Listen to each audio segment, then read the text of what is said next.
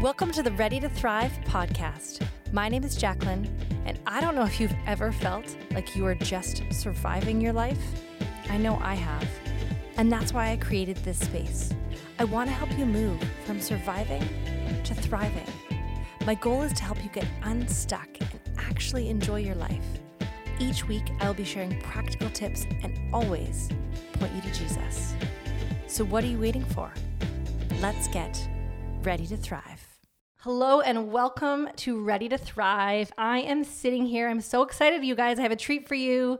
I'm sitting here with Jamie Grace. She is a 2-time Grammy-nominated artist, as well as a Dove Award winner for the New Artist of the Year.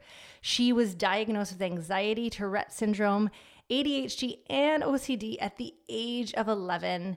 And she has just released a book. Today, as we are recording, is her book launch day for her book, Finding Quiet: My Journey to Peace in an Anxious World. And first of all, I have to say, I know the book writing process it's not a quick process. So you actually were working on this book about anxiety way before this pandemic came about. And so I love that there maybe has never been a more pressing moment for words like this. So Jamie, before we dive into your book, maybe for people who are less familiar with you, do you want to just tell us a little bit about who you are and a bit of your story? Yeah, definitely. I'm Jamie Grace. I've got a double name because I'm a Georgia girl. Um, always feel bad when people ask like, where do you live or where you're from? Where are you from? Because it's like all over, just because my family, we move a lot. But I spent age like 1 to age 24 in Georgia. So I'm a Georgia girl. Lived in Cali for a while. Now I live in Arizona. I make music for a living. I write songs. I sing songs.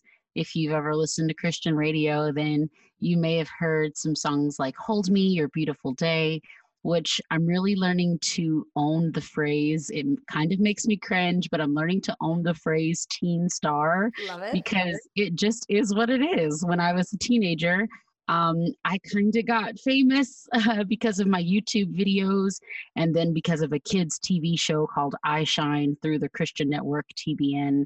And then I was able to work with a record label, and I did 2 albums with them, which is where you've heard the songs Hold Me and Beautiful, or if you've heard those songs, Hold Me and Beautiful Days. So I got pretty famous like as a kid, and that was scary and stressful, but also honestly like some of the best days of my entire life. And I'm so grateful for all of that. And while I've been navigating this kind of growing up in the public eye. I'll be 29 next month, and I'm married now. I have a daughter. So while I've navigated all of that, I've also, been battling a health diagnosis. I have Tourette syndrome and all those other things. I like to tell people that I was greedy at the doctor. I was like, just give it all to me. I just want to have all the stuff. And I've also just been learning to own the fact that I'm not neurotypical. I'm different, and that's okay, because I know that God created me on purpose for a purpose, and I just try to walk and embrace all the things that make me me, and just do what He's called me to do. And right now, He's got me making music, writing a book, and raising a cute little baby with my husband. Love it. Well, I want to go back a little bit because there's a gap between when you're 11 and you are getting diagnosed with these things. And obviously 11 is the diagnosis, but before then there probably was a lot of frustration and things that were coming about that were like, what is going on with me? So we can even backtrack a little bit more, but you're just a kid living your life with a dream of being a gymnast. And, I was reading in your book these dreams that you had and how you love gymnastics, and it really hit close to home. As I have 3 girls who are all in gymnastics right now. And I don't even think they know what the Olympics are, so they're not quite there yet. Yeah. But they're loving it. And as you were sharing your story of this dream you had while you're pursuing gymnastics, you're loving that, but then also Tourette syndrome is beginning to show up in your life.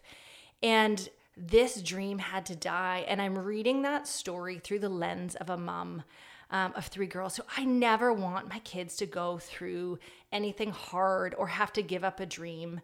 And we can see though, and you share this beautifully in your story, how because that happened and that dream really died, you spent so much extra time in your room, started to write songs, it really actually was the development of this other dream, this really kind of bigger God dream. And so I just wanted to pause there for a moment, both to encourage any parents who are listening who feel like, hey, my kid is really struggling, or, we're trying to figure out a diagnosis, we're trying to figure out what's going on, and you can feel really helpless and hopeless.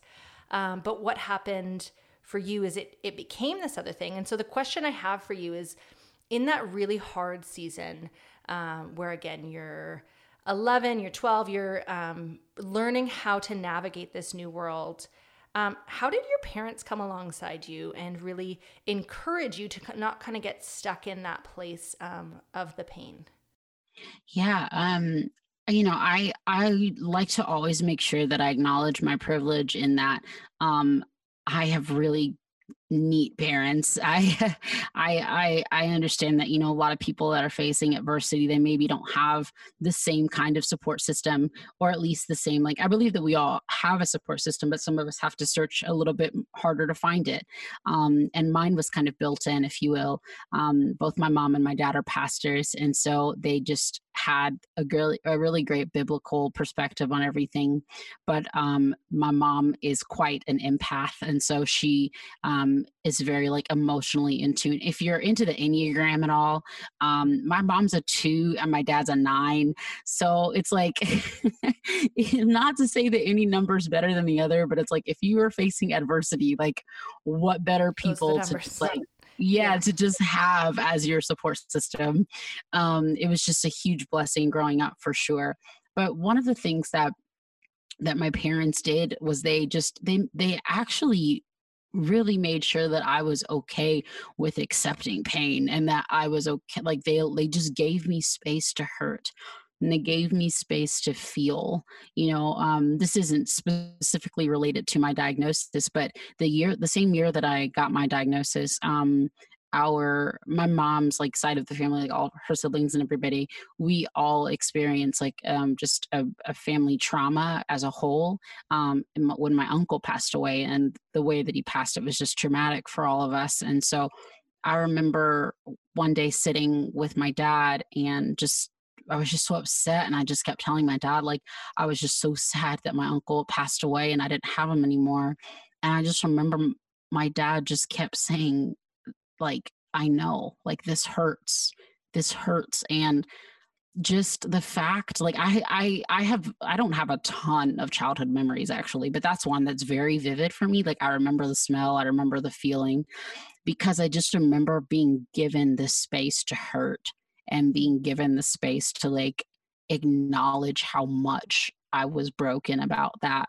So that was one thing that they did. But then they also were very intentional about just really innovative ways to bring me joy. Um, I didn't even know this until I got old. Well, I knew that, okay, I knew this, but then okay. So when I was like 12 or 13, my mom and dad, they stayed up all night, like literally all night, and they painted our hallway light blue, which, like, when I was a kid, I was like, okay, my mom painted the hallway light blue, which is really cool. But I didn't know until I got older that my mom did that because she realized that I was isolating so much and I didn't get to see the sky very often. And so she wanted me to be able to see the sky.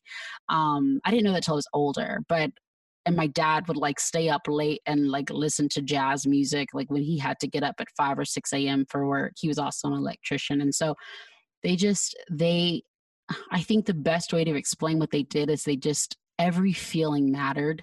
And they didn't allow me to like, okay, like, you're having pain. Pain is who you are, not in that way, but whatever that feeling was in the present, they went there with me, knowing that it wouldn't last always. They were like, if you're feeling pain right now, we're going to be there with you.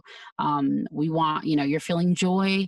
Okay, we're going to paint this hallway blue so that you can continue that joy. So yeah, that's just one thing that I just feel like they were very present in acknowledging what I was feeling, and how I needed to get through, navigate those feelings and express myself through all of that.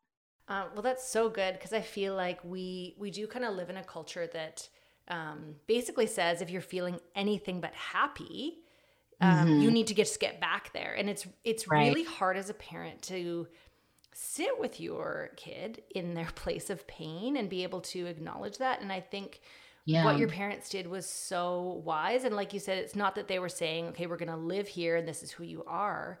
And Right. I often feel this. One of the things that happens with having three girls is they're very chatty and always trying to get my attention. Yeah. And one of the things will be like, let's say I'm driving or I'm doing something, and one of the girls will say, Mom. And I'm like, yes, Mom, yes, Mom. And I'm like, come on already. And I get so frustrated because I'm like, I'm saying yes. And one of my daughters said, she wants you to look at her. And it was this moment where it was like, oh, sometimes Oh what they man. want to say is they just need to be acknowledged.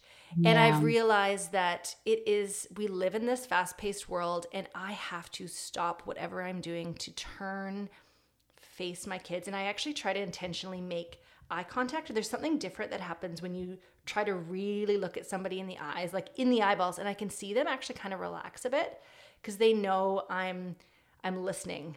I'm present. Right. I'm here. And I think that's part of it as well, whether we're sitting with a friend who is going through something really hard, a child, whatever it is, just saying, hey, like I'm acknowledging you.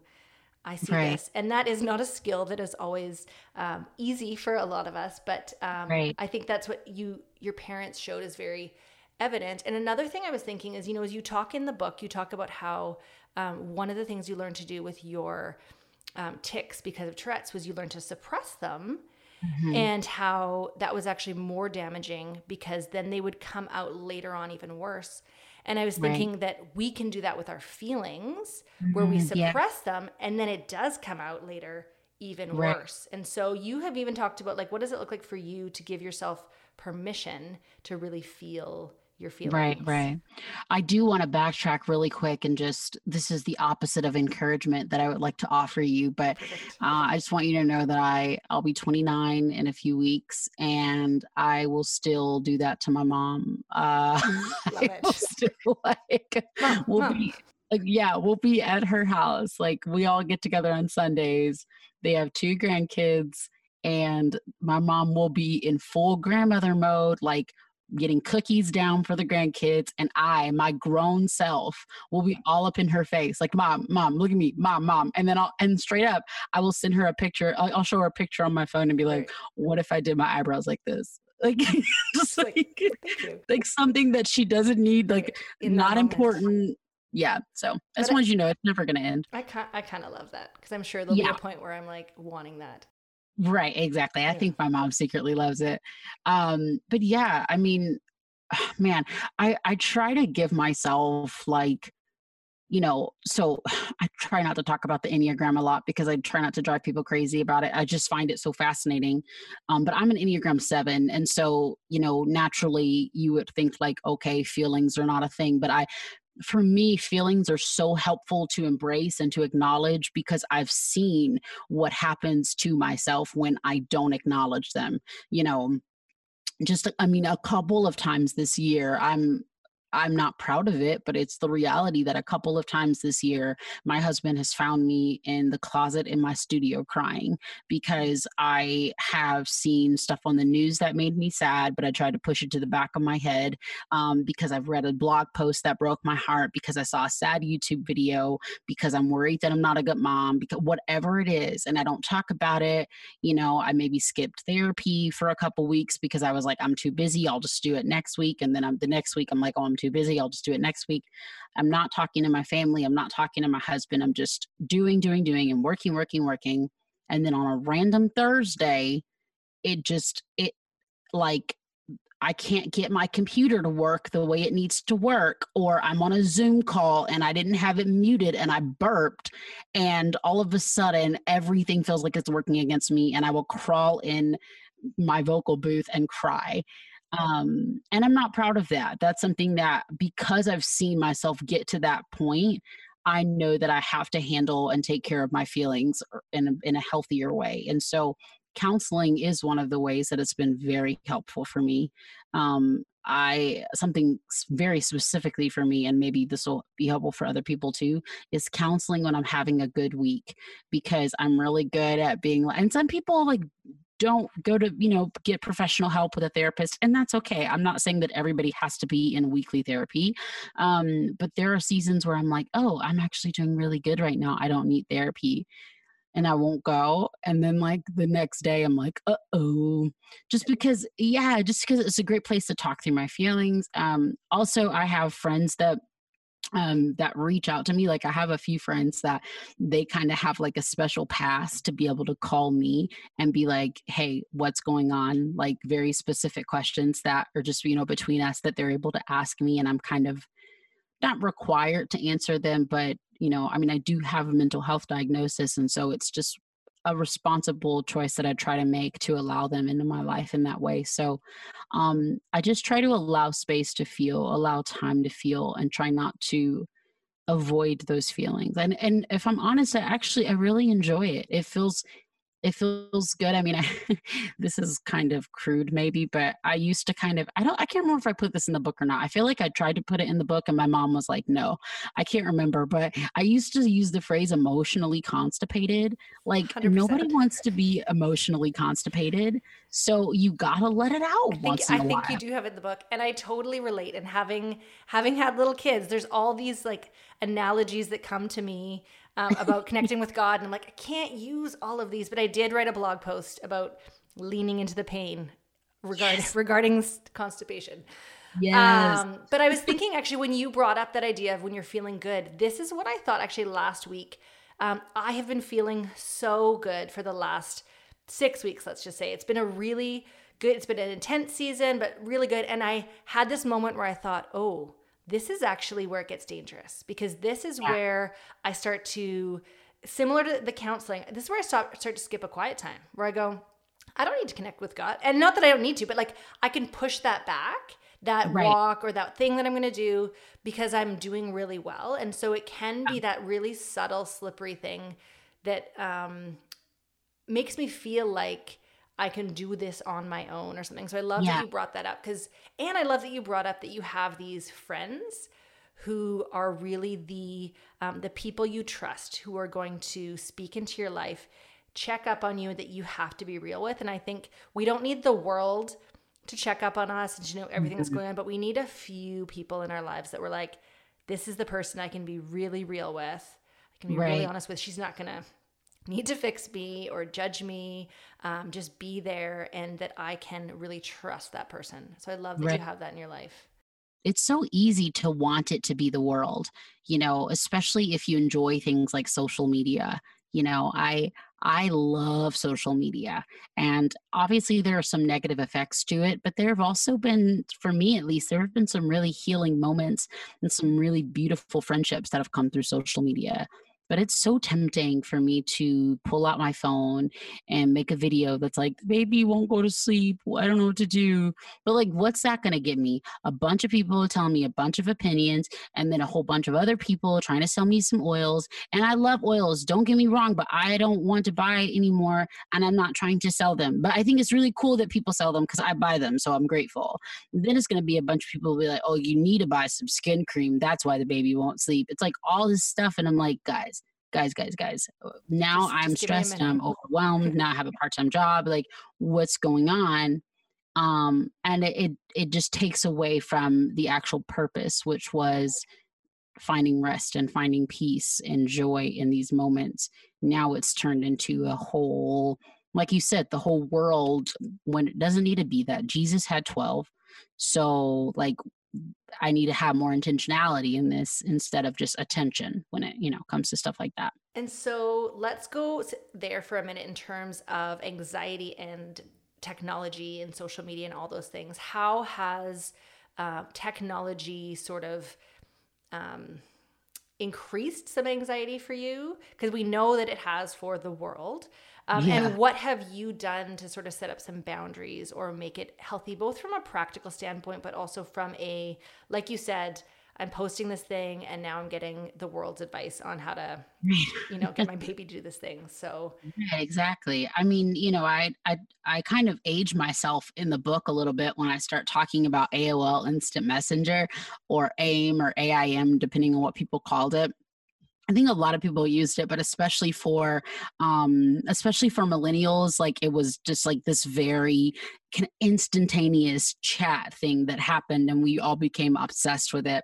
And it's only increased from there. The need to be instant and the need to respond right away has only increased from there. I posted something on TikTok recently, and it's an app that I think is genius. I mean, again, of course, every app has craziness, but also TikTok is genius.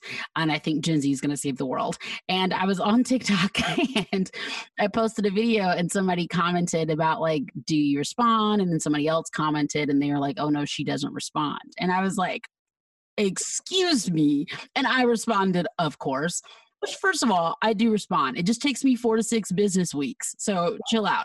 But I commented and I was like, I am a working mom. TikTok is a hobby. I'm glad to respond. Thank you.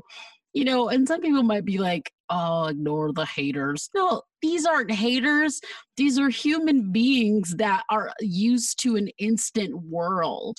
And at some point, we got to remind the world that that's not what it has to be. I saw a post recently where somebody was like, I want to go back to the days where we didn't talk about politics on social media and we only posted what we ate for lunch. No, you don't, because we were all complaining about that too. We were like, well, nobody cares that you eat broccoli. I eat pizza. I don't even like kale. There's not enough gluten in that. Like, we were complaining about that too and going off on each other and getting in disagreements about that as well. The issue is not what we're posting. The issue is not the apps that we're posting on. The issue is an inability to rest and an inability to take time to embrace the quiet. The issue is an instant world. The issue is a rushed society. The issue is I need it right away. The issue is that when we watch something on television, if we miss it, we can either have it recorded right away, or it'll be made available at 3:00 in the morning before we go to work the next day, so we can just stay up and watch it, and we'll be exhausted, but at least we got to see Grey's Anatomy. That's the issue, you know what I mean? And so I've tried to set boundaries in my own life and be okay with the fact that I can't be available at all times for all people. I have so much respect for essential workers, but I'm not one. So I'm not on call ever. And even doctors and firefighters, even they sleep. So I'm not available 24/7. So what have you done practically to help yourself? Because I love what you just said and how you tied that up with the bow of rest. And that really is, there's this rest crisis in the world. So. I stopped apologizing for taking a long time to text back. That's the first thing I stopped doing, because people were getting so upset if I didn't respond within days. Or I remember one time someone posted a screenshot of how I took a week to text back. And they were like, Jamie Grace takes forever to text back. And I'm like, you know what? I do. And I don't have to explain that. Now, if someone texts me at 3 a.m. and they say they need something, that's different. But if you say, hey, how are you? Boo, I'm eating a cheeseburger. I will text you. This is not the time for that. So I stopped apologizing for taking a while to text back. That's one thing.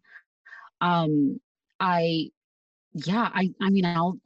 just not check my email when it's the weekend sometimes. It kind of depends.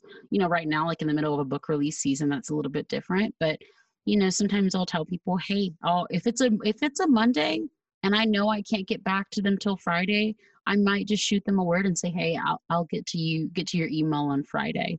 And it's not to, shut people out. It's not to be rude or anything, but it's just to be honest, and it's to be realistic. And I can't be, Jesus is all things to all people, and I'm going to let Jesus be Jesus, and I'm going to do what I'm capable of.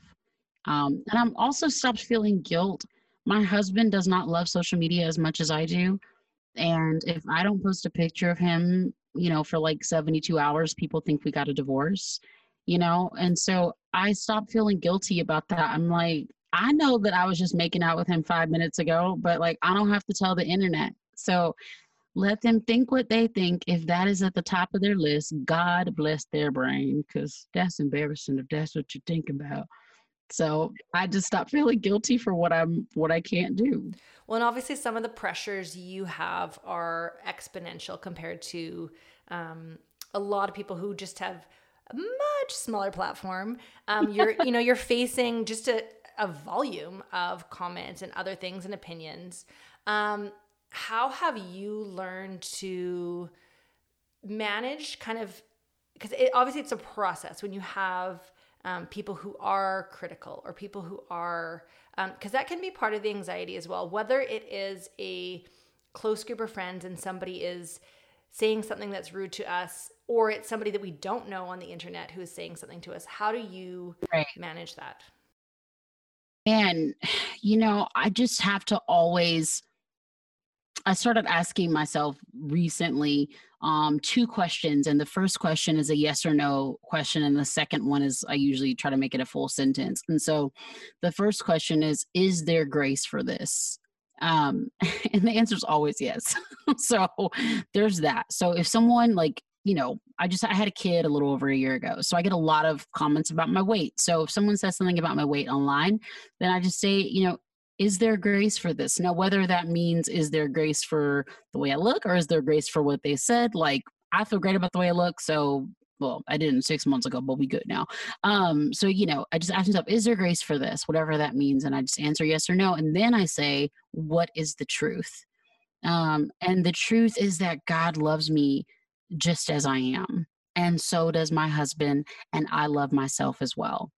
And that's all that matters. And so for me, speaking the truth out loud has been so beneficial and borderline crucial for my mental health because my mind says so much. My anxiety has so much to say. So I have to make sure that I verbally acknowledge what the truth is, and that I speak it out loud. When I was 13, Westboro Baptist started protesting my YouTube. So I feel like I've gotten in pretty good practice of it, of just like people, like the old saying, hurt people, and people speak out of their brokenness so often. So we can gather that brokenness and allow it to become ours, or we can say, is there grace for this? Is God going to give me grace to get through this? Yes. And now what is the truth about the situation? I am a good mom. My family loves me. That skirt I posted was really cute. I didn't get a lot of comments. I didn't get any likes on that photo, but I know that I like that photo. Whatever that truth is, actually verbally speaking that out loud, so that it speaks much louder than the anxiety in our minds. I love what you just shared, and it's so applicable to each person listening because, part of the finding quiet isn't just finding quiet from the noise out in social media or the noise in the world. It really is finding quiet from the noise in our head. And we don't have anybody monitoring what's going on in our head. And there can be all these lies, all these things that are swirling around. And so that very simple practical advice that Jamie just said of getting the truth out loud. And sometimes you also have to get the lies out. And I love that you have those people you can talk to, who you can trust. And I always say to people, like, find someone you can really trust, not the person who talks about other people, right? Like find that trust, whether it's a spouse or a good friend. And you can even just say to them, hey, this conversation, I need to be about me, where I want to get some of the lies out, some of the things that maybe I've been believing that may not be true about myself, and then also allow them to speak truth back to you, but speak that truth out. And so I love that you have a system there. And I think actually the same way we organize our cupboards or other things like that, I think it helps to have some systems for how we deal with whether offense comes our way or criticism or our own mind has things that are swirling. And we kind of have this is what I do, because it allows us to get to that place again of walking in the truth, like the truth of who we've been created to be. No, 100%. I want to ask you one question, just sort of as we're wrapping up here. What we haven't yet covered in our story, or in your story, is that you went from this girl who's been diagnosed with all these things, sitting in this place of pain, to really choosing joy. And then you made a decision to, hey, I'm going to start putting some things up on YouTube. And we don't have time to go through all the details of how your life really took off in that way. But I was thinking about for you and your sister Morgan, who has a similar story in the sense that both of you just started serving people around you and just started using your gifts and your talents to spread hope and joy. Neither of you were like, I really hope one day I'm super famous. And, maybe that was a hope in the back of your mind, but that's not the thing. It was just this place of, and doing it from a place also of pain. Like, it wasn't like everything is great now. So what would you say just to that woman who is like, hey, I am trying to find quiet in my life, or I want to use some of my gifts or skills, and I feel like I don't really know what to do. Like, what kind of encouragement would you give for the woman who's listening? Yeah, I mean, there's always someone in your community, in your village, in your home even, that could benefit from your story and from what God is doing in your life. It can oftentimes feel like, well, maybe I'm inadequate, maybe I'm not good enough. And we don't have to be adequate. We don't have to be good enough, because God has written this story, and anything that he puts his hand on is worth sharing. And so that counts for everyone's story. And you mentioned my big sister, Morgan. I jokingly, but also dead seriously, call her my claim to fame. The poet, Morgan Harper Nichols, the artist. She's my big sister and my best friend. And she and I both just started out serving locally. Most of the songs that I wrote in the beginning, like I remember I wrote this song for a lady at my church that I found out she was going through a divorce. I wrote another song for this lady who she's an immigrant, and she was trying to bring her children to America. I like all of my early songs are written about people in my church. And when I tell people like, oh, I'm Jamie Grace, I'm a pastor's kid, they imagine this crazy mega church. And I'm like, yeah, it's like 100 people. It's a family church. My parents are missionary pastors. They don't get paid for serving there. It's a small, beautifully small church. And that's who most of my earlier songs are written for. And that's one of the best places to start, like you said, like we never dreamt of like being famous per se. I always thought it'd be cool to be on tours and be on stages. But even now, like I'm an independent artist. I record all of my music at home. Like I'm definitely not the teen star that I once was, but I still love it just as much because my daughter likes my songs, my husband likes my songs. And if they're the only two people singing them, I'm going to be satisfied. And I know that I'm sharing what God wants me to share. So serve locally, bloom where you're planted. Like your church, your home, your school, like you want to change politics, start with the local school. You want to change the school system in your country, in your state, start with your local school. You have problems with the church, start with your local church. Like God has you there for a reason. If God didn't want you where you are right now, he would have moved you. So you're there for a reason, and just embrace where you are. And embrace what he can do where you are exactly right now. Oh, that is so good. I hope people go back and listen to that. Maybe you could just get a little clip and you could put that as like your encouragement for the day. It is easy to feel like, look to the left or the right and feel like this is where I need to be. But like you said, and I have a pillow up on my couch that says bloom where you're planted. And yes. I know for myself, as I have started just to look around my neighborhood and invest in the people around me, that's where things really have started to not take off necessarily numbers wise, but just personally, it is this deep personal satisfaction. So Morgan, I'm sure I've been called Morgan so many times. I literally was about to respond. I'm sure you get that. Have you met Morgan? I have not. I would love to have her on at some point. I know she's, I love, I'll see if I can put in a good word for you. I might know some people. Yeah. Well, I love that you also, I mean, we were chatting before the show that I have 3 girls, and that you guys have these babies 8 days apart. Like there's so many sister goals in your lives. That's a hard accomplishment. So, as we leave, I want to leave with a quote, and then I want to ask you where people can sort of find your books and everything. And so this is just a quote I pulled from your book. And it says, "But as we press into who we were called to be, who God created us to be, and we keep our focus solely on pursuing that as our main goal, we're able to live a life as a carefree kid in the backyard, playing soccer with a handful of quiet." And I love that image. And you tell a great story about soccer that people are just going to have to read in the book. But to me, like, that is such a beautiful picture of us living freely who God has created us to be and called us to be.